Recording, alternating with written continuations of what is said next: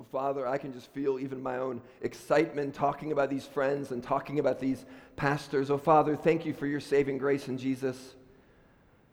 Thank you for bonding us by the blood of Christ, the bond which extends beyond this walls. There are Christians and there are pastors doing all kinds of good work around the world, not just now, but in the years prior. We know that we here in the UAE, we come on the footsteps of others who have gone before us. And so bless ECCD, the Evangelical Christian Church of Dubai. Be with Pastor John Fulmer and the leadership as they lead in this new season of ministry. With the evangel, the gospel always be their focus. For Fellowship Church, we rejoice in the arrival of Pastor Ray and Sandy. With their time of ministry here in Dubai, be fruitful and sweet. Bless Pastor Ray's preaching and leadership. Give him wisdom, especially in these early days. Father, we thank you for GTS graduation. We praise you for Samuel, Alan, and Prem. Bless their continued ministry in our church. Use them in extraordinary ways here and in the future. Be with Pastor David Lawrence as he leads the church in Erbil along with Pastor Andre and others. We pray for Pastor John as he serves in Turkey. Lord, we praise you for Pastor Kevin in Rhode Island, USA. Continue to use them to reach out, especially to the diverse body of students at Brown University. Thank you for Ian. Would he grow in grace as he studies? And finally, Father, we thank you for Pastor Mark Dever. Father, for all the resources he's written and produced. We thank you for 9 Marks. Father, would you strengthen Capitol Hill Baptist Church in Washington, D.C. to be a light on the hill until Jesus returns. We pray all this in Jesus' name. Amen. Well, now I'm equally excited to jump into God's Word. So John chapter 13, verses 18 through 38. If you don't have a Bible, the text is printed in your bulletins. We won't have them up at the screens. We'll have a few points, a few things up there, but look at the bulletin or look in your Bibles, whether you have it in print or on your phone. I would love for you to follow along. We're a Bible preaching church. These are not my thoughts. These are not my words. These are not my beliefs. This is what the Bible has to say to each of us. We're back in the upper room in John's Gospel. No crowds, no big sermons like this. Nobody gathered in a big room. Nobody gathered in the hillside. It's Jesus and his final words to his disciples. It's the Last Supper. And these first 3 verses are a bit of an introduction or even a conclusion or a transition between the previous section and this one. Betrayal was mentioned, but now comes into focus. Look at verses 18 through 20. I am not speaking of all of you, meaning the disciples. I know whom I have chosen, but the scripture will be fulfilled that he, speaking of the betrayer here, who ate my bread has lifted his heel against me.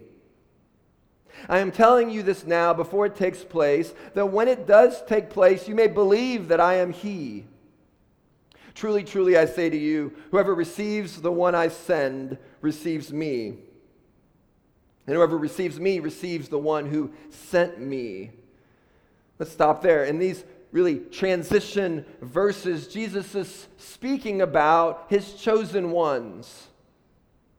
This is not all who are saved, but Jesus is talking about the choosing of the disciples. Verse 19, we have a statement of foreknowledge. Jesus knows what will take place.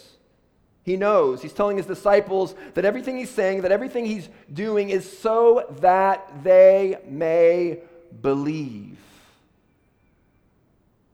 Remember, that's the point of the book. If you've been tracking with us since the beginning, at the end of John chapter 20, John writes that all this was written so that we may believe and have life in his name. That's the purpose of John's gospel. The signs, the speeches, the sermons, same goal, whether to the crowds, whether at an intimate dinner table with his disciples. The goal was one and the same. It's so that we would believe in Jesus, that he is the only one who can save us.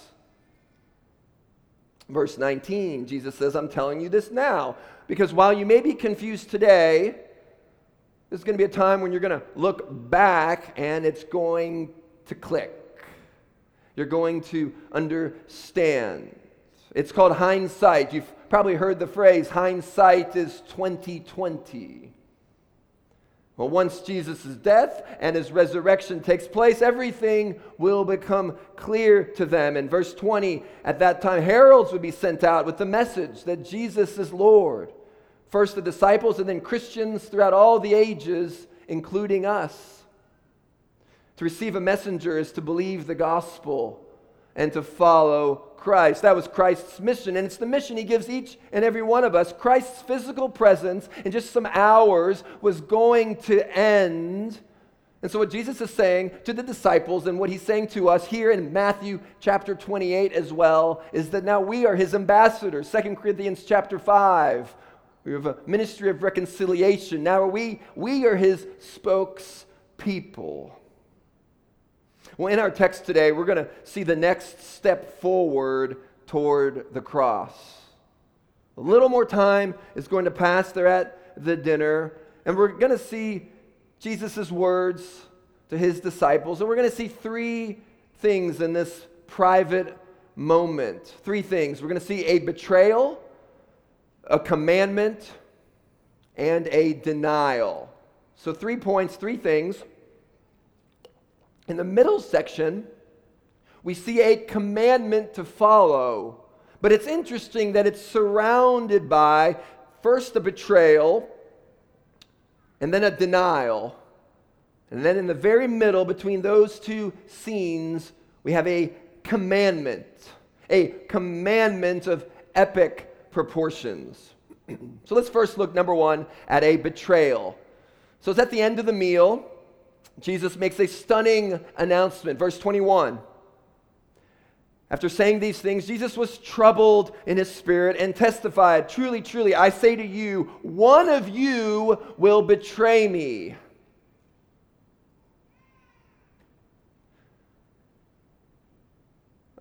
Do you see how stunning that statement is? And let's even just back up a second to earlier in that verse. Jesus was troubled in his spirit. Now, even that is shocking, isn't it? Jesus, the Son of God, Jesus the Savior, Jesus the Messiah, Jesus God in the flesh, was troubled in his spirit. Why? Well, because he was to be betrayed, denied. The cross awaited him. He's troubled here because one of his friends, one of his 12, would turn against him. This is a man who walked alongside Jesus. This is a man who heard Jesus preach. This is a man who served with him. This is a man who carried the money bag. And Jesus is telling the team, hey disciples, I'm troubled in my spirit. One of you will betray me. Now, Jesus was troubled. This is the kind of trouble that's not sin, that's not due to your sin. John Piper calls it a holy turmoil. Jesus had a holy turmoil in his heart. This is a very vivid language. This betrayal had troubled Jesus. Jesus, fully God, fully man, sitting at a dinner with his men, was troubled. Well, friends, Jesus knows the pain of betrayal. Friend, if you've been betrayed, you have a Savior who's felt betrayal. If you've been betrayed by a close friend, Jesus knows. He knows. He's felt what you feel. He's been there. He's the great high priest who's not unable to sympathize with you. He's been in your shoes. And so you can go to him for comfort. Well, in this case, in this scene, the betrayer stays silent, at least for now. None of the disciples could imagine who it could be. Verse 22, they looked around. They looked at each other. It was a bit of a staring contest. Have you ever engaged in a staring contest? It's when you stare at someone right in front of you, they stare at you, and you see who's going to blink first, right? The goal is to not blink first. This was a bit of a staring contest, but this staring contest didn't work. No one blinked. No one raised their hand. No one confessed. The disciples couldn't figure it out. They're just looking around. It's not me. It could be you. It couldn't be you. You maybe, I don't know. They couldn't figure it out. They're just looking around. Definitely not me. Maybe you. This is a bit scary, isn't it? Listen to this. Judas's outward behavior was so similar to all the rest of the disciples that it wasn't obvious who the betrayer was. But you see that? None of the disciples knew. We have no indication that Judas would have won the vote for disciple most likely to be the bad guy. It's actually not that hard to look like a Christian, is it? If you think about it. Well, friends, let me say this twice. Friends, looking like a follower of Christ doesn't make you a follower of Christ. Looking like a Christian doesn't make you a Christian. Looking like a Christian doesn't mean you are a Christian. My favorite illustration of this is a bit of an extreme illustration. It's a true story. It took place over a decade ago near where I used to live. It's about 7 men who escaped from prison. They were called the Texas 7. Every police officer in the U.S. searched for them, but they successfully hid themselves from the police and from the authorities for some time because, here's what they did, because they moved into a poor neighborhood, and guess who they pretended to be? American evangelical missionaries. And the disguise worked. The fugitives carried big study Bibles. They talked about how they were burdened to save the country. They learned Christian words. They learned to pray in Jesus' name. They copied the behaviors of Christians. And the 7 convicted felons, they were eventually caught. But people were stunned by how long they evaded the police just by pretending to be Christians. Now, I know that's an extreme example. Whether intentionally trying to deceive or not, looking like a Christian doesn't make you a Christian. Having observable traits of a follower of Christ doesn't mean you're a true follower of Christ. Attending and giving, maybe you just gave to the offering, talking about the Bible, helping and looking and living like a Christian doesn't automatically make you a Christian. Your parents don't make you a Christian. Your passport doesn't make you a Christian. Nothing you can do can make you a Christian. And no one is born a Christian. No one is born a Christian. Each of us are born as a boy or girl and need a personal saving grace. Each of us on our own need to personally repent of our sin and believe in Jesus to save us. You know why we talk so much about conversion here at Redeemer? It's because many of us come from so-called Christian countries or have Christian backgrounds. And I'm worried, just as a pastor, I'm worried that some of us think we're Christians when we're really not. I know that's a bit of a bold statement. I'm worried that some of us think we're Christians when we're really not. It's almost as if some of us need to see that we're lost before we can be saved. Could some of us be thinking we're Christians simply because we're not Muslims or Hindus or Buddhists or Jews? But we're not Christians by default. You're given physical life at birth, but to be saved, you must be given spiritual life. And I want to talk specifically just for a moment of two to our uni students, to our teens, to our tweens, to our kids here in this room. I know there are many of you here. I want to ask you today, have you owned faith in Jesus for yourself? No, kids, listen. Tweens, listen. I know you may be distracted right now, but I want to ask you, have you owned faith in Jesus yourself? Because you can't live off your parents' faith in Christ. And every day you wait to make a decision about following Christ is a decision to not follow Christ. I mean, do you see that? This is not just for our kids, tweens, teens, university students, it's for all of us. Do you see how every day you wait to make a decision about following Christ is actually a decision to not follow Christ today? And I'm worried because none of us are promised decades more of life. Life is a vapor. We have no idea what tomorrow holds. This Gospel of John is for you. It is written so that you may believe.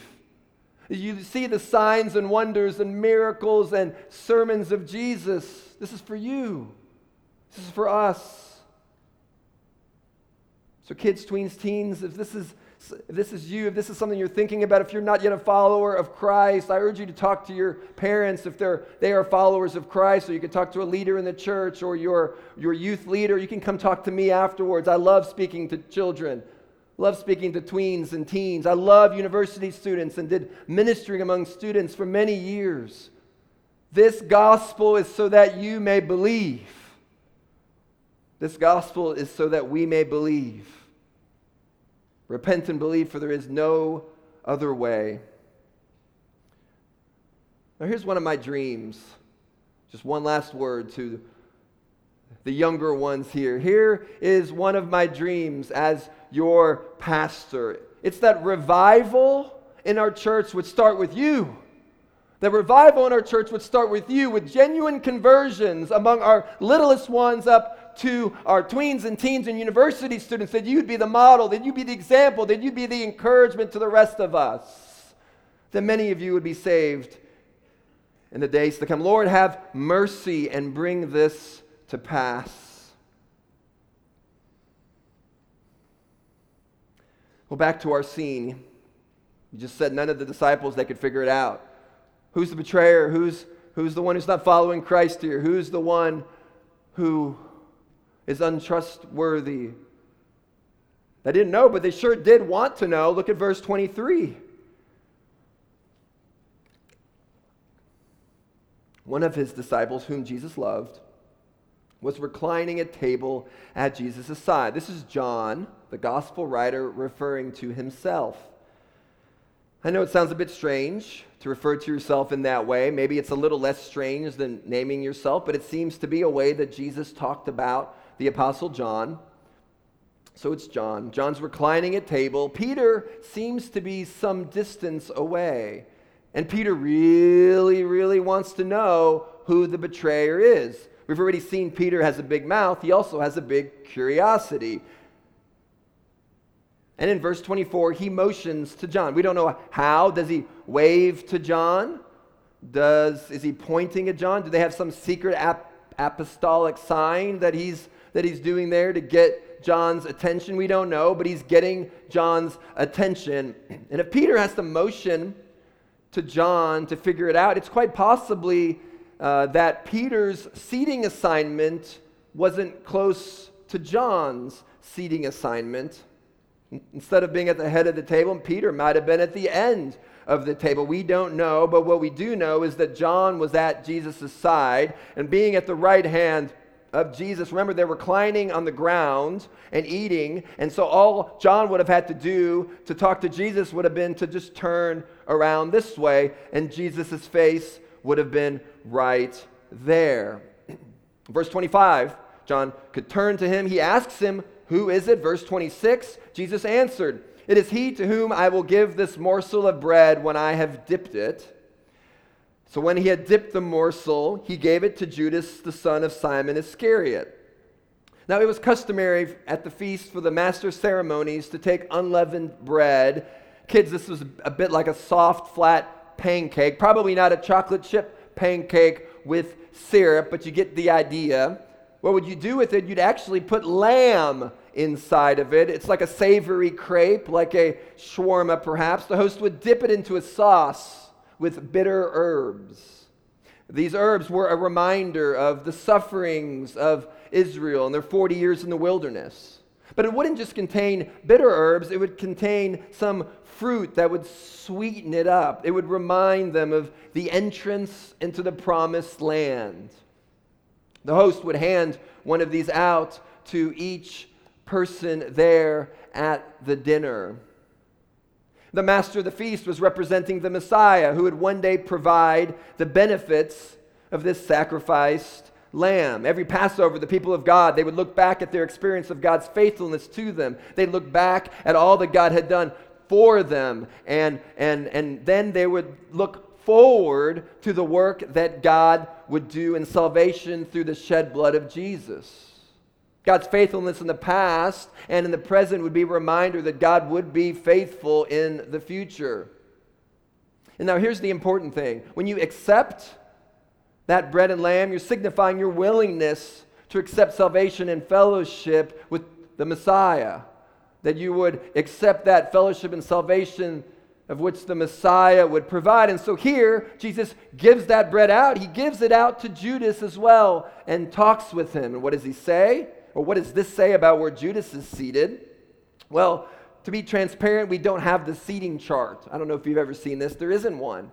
A seating chart of where everybody sat at the Last Supper. That document, that picture doesn't exist. And so Leonardo da Vinci's painting, you probably have seen it, The Last Supper. And all other paintings are actually conjecture as to where the men sat. It does seem that John was next to him per verse 25, and Judas was at least close enough for them somehow to have a private conversation. Maybe Judas is at his right hand, or maybe John is at his right hand, Judas maybe at his left hand in places of honor. We don't know. We just simply don't know. But Jesus hands it to Judas, and he says in verse 27, what you are going to do quickly. Now, here's the question. Why didn't Jesus giving Judas that pancake, that unleavened bread, point him out as the betrayer? Well, it's possible because what was done for Judas was done for all the men as part of the ceremony. Everyone received a piece, part of the ritual. Maybe it just didn't click in their minds. Even though verse 28 seems clear, no one could identify it was Judas. They think Judas leaves for other purposes. Verse 29, he's the treasurer. Perhaps he's paying for the dinner. Maybe he's giving money to the poor. They think good motives of Judas. But we know, and the disciples would know in hindsight, that Judas is leaving to betray Jesus. Satan had entered him. This means he's given control away to the enemy. Jesus knew this, but the other men were clueless. I mean, church, do you see that even Judas, while on a mission of betrayal, Jesus is extending the gracious offer of fellowship to him?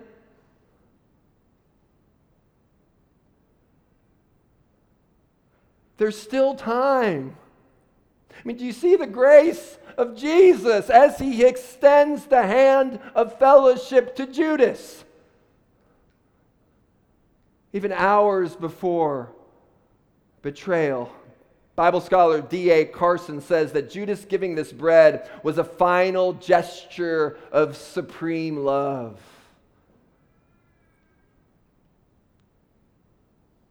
It was an example of love. Jesus knew full well what Judas was plotting, and he's still extending the hand of fellowship. This is an astonishing love. Judas, I know the plans that you have for me, but it's not too late.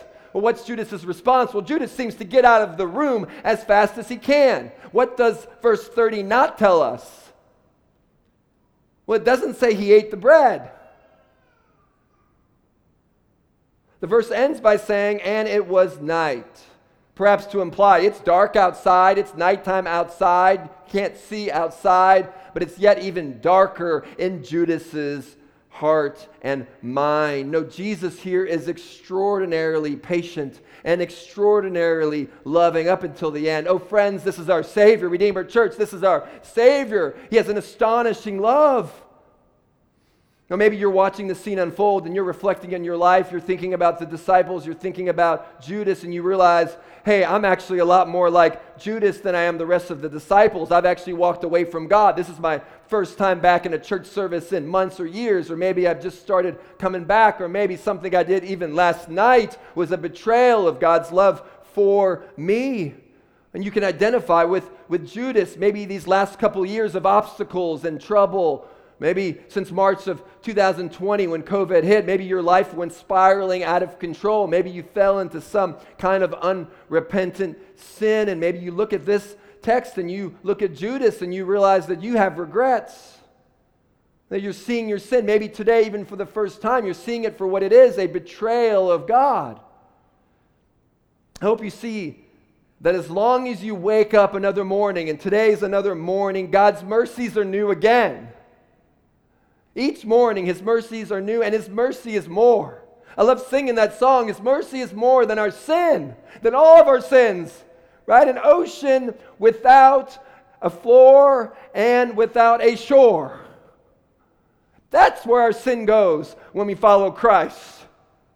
It goes away as far as the east is from the west. And so if you're hearing this and you're in some sin, there still is time. You have breath. Every single one of us in this room right now is breathing. And as long as you have another breath, it's another moment of grace that you can repent and turn from your sin. Whatever you did last year, whatever you did last night, Judas had this opportunity in his last moments before the betrayal. You too, friend, brother, sister, you too, friend, child, adult, whether you're 6 or whether you're 66, you have time. Look to Jesus. Trust in Him to save you. Trust in Him to forgive you if you're a believer who's gone wayward.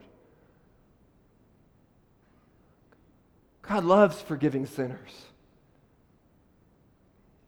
In just a few hours, chronologically here, Jesus will head to the cross. He will suffer and He will die for His people, for the sins of His people. And Jesus offers fellowship to Judas. He offers fellowship to all of us, to the young and to the old, to the man, to the woman, to the boy, to the girl, to all passport holders, and to every human being on the face of the earth. Anyone and everyone can follow Jesus. Isn't that good news? Oh, this is great news. Great news. Even in the midst of betrayal, Jesus is gracious. Anyone and everyone can follow Jesus. Well, in a few minutes, we're going to see not just a betrayal, we're going to see a denial from another one of the 12. But in between the two, we see a commandment. So that's point number 2. And it's no accident that we see this commandment right here in the midst of a betrayal and in the midst of a denial. Verse 31.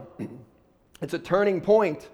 Jesus said it's time for the Son of Man to be glorified. This is point number 2, a commandment. It's time for the Son of Man to be glorified. The departure of Judas, it sets everything in motion. It sets the last hours in motion. Jesus is marching to the cross. Jesus wasn't coerced into the cross. Jesus wasn't forced into the cross. Jesus went willingly to the cross. He knows it's time. To glorify means to reveal who He is, to magnify the truth about Himself. His death and resurrection will show that He is the overcomer of death and judgment. Verse 33, Jesus calls His disciples little children. Now, they weren't kids. These disciples, they weren't kids. This is a term of affection. He tells them He's not going to be with them much longer, and where He's going, for now, they can't go. Until then, here's how you live, by a new commandment. Verse 34, that you love one another. But he doesn't stop there, does he? There's a new commandment, that you love one another just as I have loved you. And I loved how Lisa Chong-Hoi read that. She emphasized just. Love that Bible reading. Just. It's an important word here. Let me go back again. That you love one another just as I have loved you. You also are to love one another. Now, wait a minute. You might be asking, is this really new? Is this really a new commandment? The Bible's full of commands to love, Old Testament, New Testament, even from the mouth of Jesus. I thought we were supposed to love the Lord our God with all our heart, soul, mind, and strength, and to love our neighbor as ourselves. Well, that sounds like a pretty old command to me. What's new about this command? Well, in a sense, it is new. It's a greater command. Far more intense than anything Jesus has said about love. Think about it. Sure, there's the golden rule. Sure, there's Matthew 7. There's a Sermon on the Mount. That's a great commandment. Love your neighbor as yourself. But this is even more. He's saying to his disciples, Peter, James, John, and to all of you, love each other just. Love one another just as I have loved you. Love one another just as I have loved you. Love one another just with the same affection, with the same intensity that I have loved you. Disciples, we love each other. You love one another as much as I've loved you. I'm not telling you to love as much as you want to be loved. Now, that would be a great love. That is a great love. Jesus was asking them, and he's asking us to do something even greater. Love each other with the same intensity that I've loved you. Now, this is radical. I mean, you see what Jesus is calling us to do here. He's calling us to love each other in the same way he has loved us. I don't know if you caught that in your reading this week or in your community groups. This is Jesus saying, love someone with the same passion, with the same compassion that he loves us with. This is mind-blowing. And we saw an example of it in the previous passage, didn't we? Jesus washing the disciples' feet. We see an example of it in this passage where he holds out the hand of fellowship to Judas, the betrayer. This is a radical love. Jesus is saying you do whatever it takes, even if it means washing your disciples' feet, even if it means attempting to reconcile with the betrayer and offering fellowship to him. Jesus is giving us these examples right here in John chapter 13, and he says, you love one another in the same way that I have loved you. Why do we do this? Well, there's lots of reasons, but he focuses on one, verse 35. Love one another with the same passion and the same compassion that I have for you. Why? Well, because by this all people will know that you are my disciples if you have love for one another.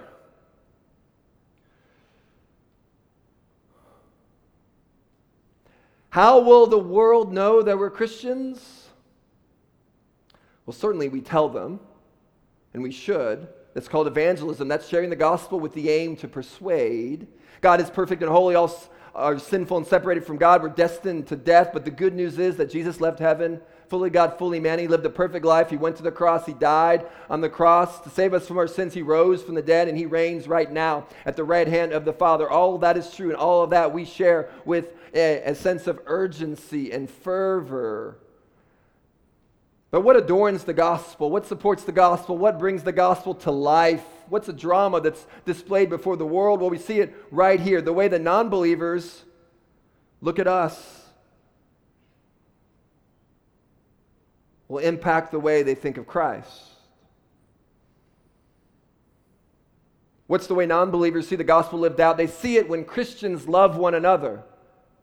It's a stunning and powerful love, but you might be thinking, maybe if you're new to church, or maybe if you've somehow been on the sidelines, you might be thinking, well, isn't this an easy thing? Shouldn't it be easy to love other Christians? I'm a Christian, to love other Christians, to love other church members. Is that really the mark that the world's going to see Christ? Wouldn't you think it would be something more difficult? Well, friends, I wish that was the case. I wish it was easier. It should be. It should be easier for Christians to love other Christians. But we all know this is a lot harder than it sounds. I mean, think for a moment. It's often the people that we love the most who hurt us the most. It's often the people we love the most that we hurt the most. It's hard to get along with people in our own biological family at times. So it makes sense that it would be hard for fellow Christians at times to get along with one another in God's church, in God's family, as part of God's family. So what is Jesus saying here? He's not saying put up with other Christians. He's not saying just be patient with other Christians. He's not saying just love them in the same way that you should love your neighbor. He is saying love them with the same intensity that I have loved you. Oh, Redeemer Church, Jesus is calling us to radically love one another. What does this look like? Well, I could have written 100 points, but just 3 overarching categories for today. Number 1, be extravagant with our forgiveness.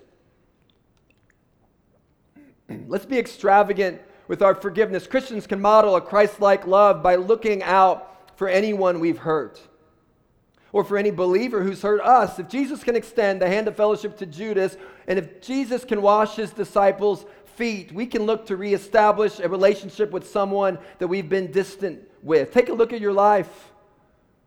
I encourage all of us to do this, to look at your life and to see if there are relationships that have been fractured. You take the first step. You apologize where needed. Maybe it's a family member. Maybe it's someone you haven't talked to for a while. You've ignored, you've intentionally avoided. Maybe it's a church member you've hurt. Well, because Jesus has forgiven us, we can go on and forgive others. Actually, I should say it like this. Because Jesus has forgiven us, we must forgive others. Well, number 2, let's be uplifting with our encouragement. Church, let's be uplifting with our encouragement. Let's pray for our fellow church members. Let's tell them what we've prayed for. Write a handwritten note of encouragement to them. Let's pray Psalm 141:3 for ourselves. Set a guard, O Lord, over our mouth. Keep watch over the door of my lips. Let's pray and ask God to help us say only helpful things. Let's think and pray before we speak. Let's make sure what we're saying is uplifting and encouraging and edifying. Let's, as a church, be an Ephesians 4 kind of church. You know what an Ephesians 4 kind of church is? It's a church that would let no unwholesome word proceed from our mouths, but only such a word as is used for edification, according to the need of the moment, so that it might bring grace to those who hear. Oh, would we be an Ephesians 4 kind of church? Would we pray? Would we think intentionally about who needs encouragement? Would we not only stop our own slander of others, but would we not be safe to slander around? Would we run away from gossip? Now think about this. In the book of Genesis, you have Joseph. And you have him there in Potiphar's house there, and you have him being approached by his wife in an inappropriate manner. And what does Joseph do? Well, Joseph runs, right? He runs. He runs away from trouble. I wonder what it would look like if our church ran away from gossip and ran away from slander. Think about the transforming effect it would have on our church if as soon as we hear gossip or slander, we stop it. And if we can't, we just run. We just run away from it, and we take no part in it. Redeemer Church, be uplifting. Let's be edifying with our words. Let's be an Ephesians 4 kind of church. And number 3, let's be relentless with our service. Let's be relentless with our service. Meals cooked or ordered for others, debts covered or forgiven, sitting with the sick and hurting, learning, studying Bible and theology for others. Labor hard to understand and obey it. Grow in your knowledge and love of God so that you can serve others in teaching them the ways of God. Take an equipping class or 2. Join the next women's discipleship track. Register for the next GTS Foundations year. Participate in a community group. Meet one-on-one just to read the Bible together or in a small group. Weep with those who weep. Rejoice with those who rejoice. Teach our children the gospel here on Sunday mornings. Wake up early to set up this room. Serve community group members by caring for them spiritually. Call someone on the phone to talk and to pray. Use your skills to bless others in the church by coaching or mentoring or training other believers in your field of work. Provide a job for another believer. Babysit for a young family. Homeschool parents with experience can help new homeschool parents. Give something away instead of selling it. Help someone move. Serve at a wedding. Pay for someone's meal. Pick someone up at the airport at 3 a.m. Go out of your way to give someone a ride here on Sunday mornings. Help a single woman in the church. Take their car to the mechanic for them. Offer to help someone with their chores or with their cleaning. Teach one of our new Afghan brothers English. Have a family over to your home that you've never had before. Give someone a place to live if needed. Give to our church's benevolence fund. Model what it looks like if you're married to have a godly marriage by inviting singles and young marrieds into your home just to be with you. Pray for your fellow members daily by using our membership directory and just going through page by page by page and praying for your fellow members. Help a fellow student study for an exam. Oh, friends, those are just a few dozen examples. I could go on, but soon it'll be lunchtime, and I vowed not to steal Dr. Adam Brown's record for longest sermon in the history of Redeemer Church. Which, by the way, was an incredible sermon, brother. And one day I will steal your record, but it's not today. It's not today. Church, those are just some examples. You can come up with your own list. Be relentless with our service. Just remember, Jesus washes feet. These dirty feet of these men, including a betrayer and one who would deny him. He holds out the hand of fellowship to Judas. We can't cut corners. This command is radical. And that's point number 2. Finally, point number 3, and briefly, a denial. A denial. We'll be brief here. There are just 3 verses which end our chapter. A quick scene, one of which many of you have heard before. Look at verses 36 through 38. Simon Peter said to him, Lord, where are you going? Jesus answered him, where I am going, you cannot follow me now, but you will follow afterward. Peter said to him, Lord, why can I not follow you now? I will lay down my life for you. Jesus answered, will you lay down your life for me? Truly, truly, I say to you, the rooster will not crow till you have denied me 3 times. Okay, here's the end. Here we have Simon Big Mouth Peter, and here he goes again. He asked the obvious question, Lord, we're confused. Where are you going? Is this a road trip? You're going without us? I want to go. We've been with you for 3 years. We'll get on that camel. We'll go with you. Jesus doesn't exactly tell him where, but he says, Peter, where I'm going, you can't come now. Later, you can come, just not now. Peter says, verse 37, I want to come. I'll do whatever it takes. I'll even lay down my life. Verse 38, Jesus says, will you really do that? Will you really lay down your life? I tell you, you're actually going to deny me 3 times. Now, Peter's denial is quite public. It's written in the Scriptures. We see it here in the Gospels. It's quite public not only in that day, but it's something etched in our minds today, both from the Scriptures. But you can't live in Israel, you can't live in Jerusalem today and not be reminded of Peter's denial. How often would you hear a rooster crow? If you lived in Israel, you would hear roosters crow every morning, every day you would hear their noise. And there's actually a church in Israel with the nickname, the Church of the Rooster.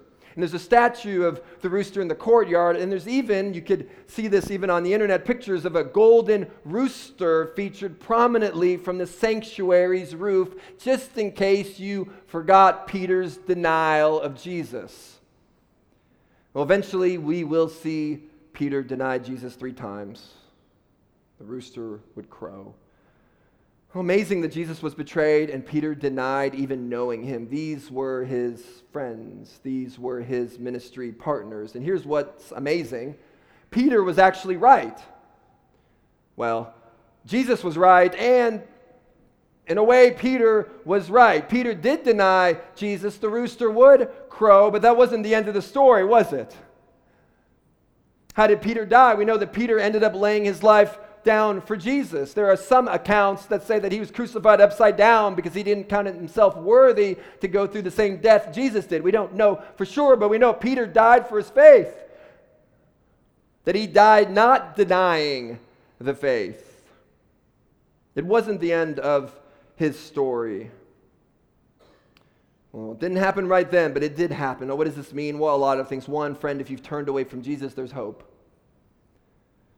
As long as you have another breath, as long as you wake up tomorrow, you can turn to Jesus or turn back to Jesus. Peter denied Jesus. Yeah, Judas went on to betray. He died shortly after. Peter, the rock. Peter was the leader of the church.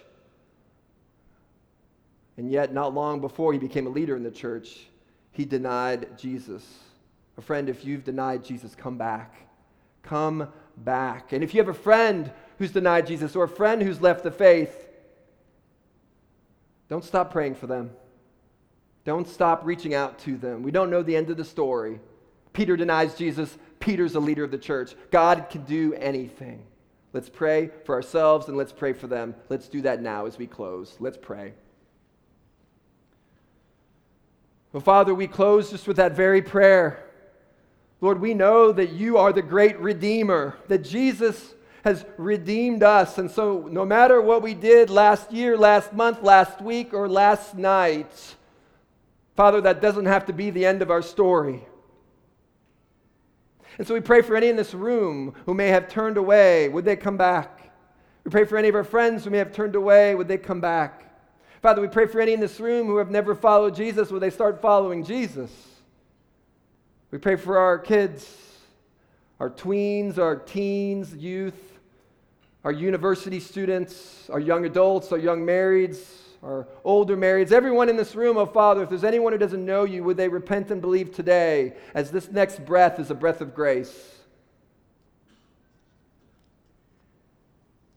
Oh Father, for those of us who believe, would we be encouraged today that your love is extraordinary, that your love is astonishing? Would we marvel in that love, and would we love others with that same intensity which you've loved us? We pray this in Jesus' name. Amen.